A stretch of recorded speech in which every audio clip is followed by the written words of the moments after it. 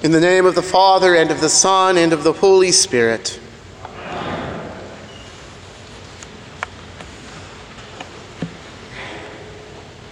In both the Old Testament and the Gospel readings appointed for our hearing today, our Lord is in the business of giving an unsolicited sign. Though Ahaz will not believe it or live to see its fulfillment, the Lord gives the evil king the sign of the virgin birth, announced through the prophet Isaiah. For Joseph, the husband of Mary, the sign is also the virgin birth, as announced by an unexpected angel in a dream. Ahaz and Joseph receive the same sign. The virgin will conceive and bear a son, whom they will call Emmanuel, that is, God with us. And in Ahaz and in Joseph, we see in one instance the rejection of the sign and the word of God by him who is without faith. And we see the humble submission to the word of God and the reception of the sign by him who has faith. In the first place, the reign of Ahaz was marked by his wickedness. Among other acts which were detestable in the sight of the Lord, Ahaz sacrificed his own son, following not after his father David, but following instead after the foreign people and their foreign gods. Nevertheless, God demonstrates his infinite grace and loving kindness to Ahaz, in that while Ahaz is cowering in fear of the coming invasion of Syria and Ephraim, the Lord promises him protection from these enemies, and he furthermore grants Ahaz a sign of his choosing to confirm the promise. But Ahaz responds with a gesture of hypocritical and false piety, and he rejects the Lord's offer and refuses to ask for a sign. Such is the way of unbelief.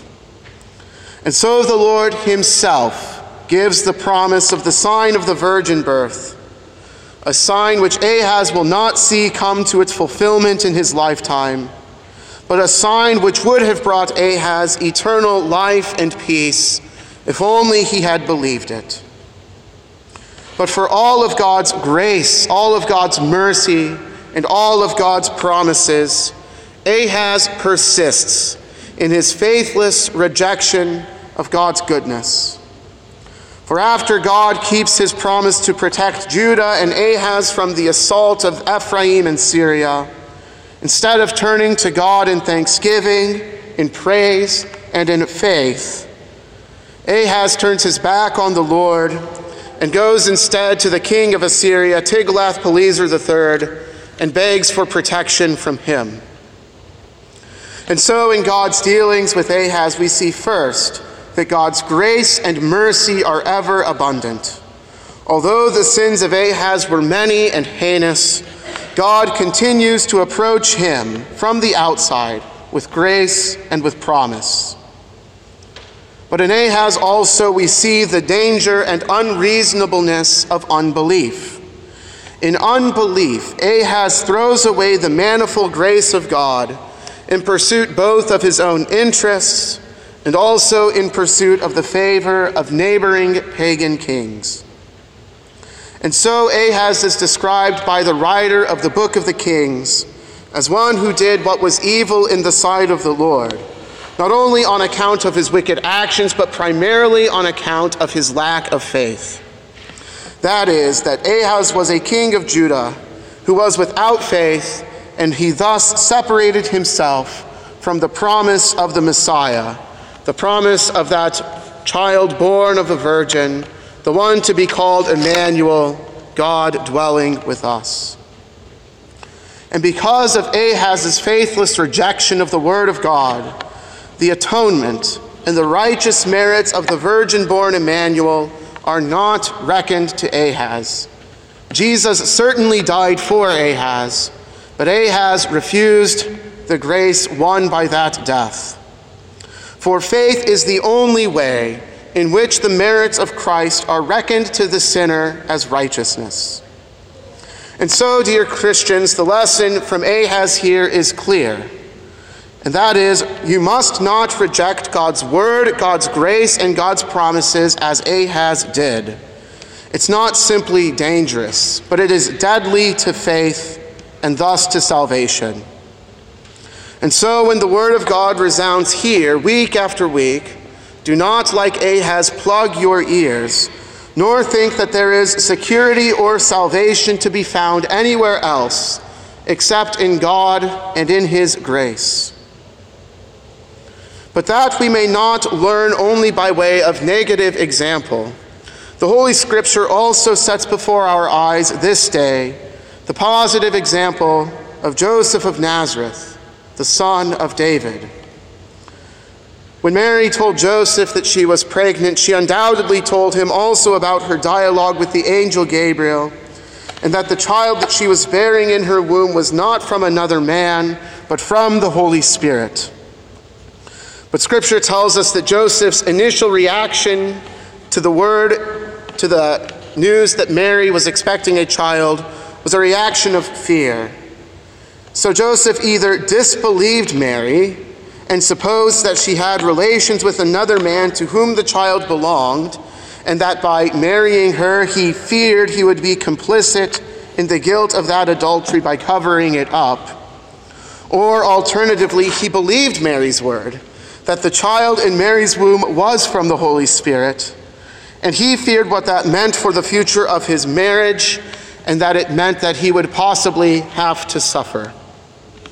Whatever the case, Joseph determined that it was best to cut the marriage off and to put Mary away quietly, as he was permitted to do by the law, so that he might not bring shame and disgrace upon himself or her. But what Joseph did not adequately consider was that by divorcing the woman who bore the eternal Lord in her womb, he would be denying his Lord and refusing to take up his cross to follow the Christ.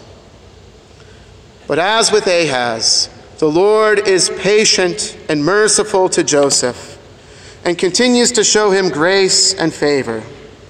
And so while to Ahaz God sent the prophet Isaiah, to Joseph the Lord sends an angel in a dream. And much like Isaiah with Ahaz, the angel speaks to Joseph words of comfort and words of promise. Fear not to take Mary to be your wife. The child in her womb, as she told you, is from the Holy Spirit.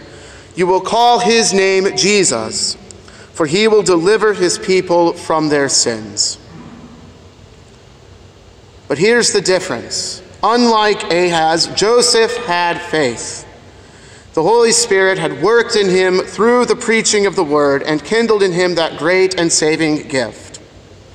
And so the words of the angel did in Joseph what the word of God always does to those of faith. He was first of all rebuked for his sin of fear, but then he was also given the promise of salvation, to which he took hold in confident trust. And so Joseph's reaction to the angel reflected this faith. In the first place, he believed what the angel told him. And in the second place, he did as the angel directed him. He took Mary as his wife, and he named the son Jesus. And clinging to the promises of salvation that would be fulfilled by this Savior from sin, Joseph submitted himself then to whatever suffering would come his way as a result. He no longer needed to fear. And so perhaps he was mocked by his kinfolk for marrying an adulterous woman. Maybe he was shunned in the marketplace for raising a bastard child.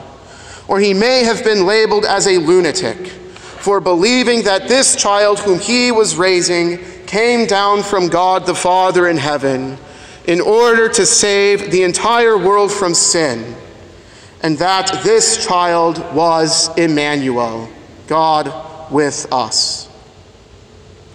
Nevertheless, Joseph took the angel at his word, and thereby he took God at his word. And so for Joseph, whatever suffering he endured for taking Mary to be his wife did not compare with the glory that he now enjoys in the eternal kingdom of heaven. He received the child born of Mary in faith. And so for Joseph, the sign of the virgin birth is the sign of salvation. For Jesus, as the name implies, is Joseph's Savior from sin, and not the sin of Joseph only, but the sin of the whole world, including you, dear Christians. The sign of the virgin birth was not only for Ahaz and not only for Joseph, but the sign of the virgin birth is for you too. It is a sign that points to the reality that Christ is no mere man, but he is God with us to save us. And that salvation, that righteousness of Christ's merit is still reckoned to us. And it is reckoned to us in the same way that it was reckoned to Joseph, that is, by faith. It is faith, after all, that takes hold of God's promise to dwell with us for our salvation. For just as God in Christ dwelled bodily in the household of Joseph, so also does Christ dwell bodily with us, even unto the end of the age, as his word is preached, and especially as his holy body and blood are administered here in the church. Indeed, the promises and mercies of God, as we have seen clearly in the texts for today, his promises and mercies are manifold, even for us. And so, dear Christians, let this be your comfort in life and in death, in gladness and in whatever suffering may come your way because you are a Christian. God has given us the sign of the virgin birth that testifies to this. Jesus Christ, our God, has come into our flesh to dwell with us for our salvation. In the name of the Father, and of the Son, and of the Holy Spirit. Amen.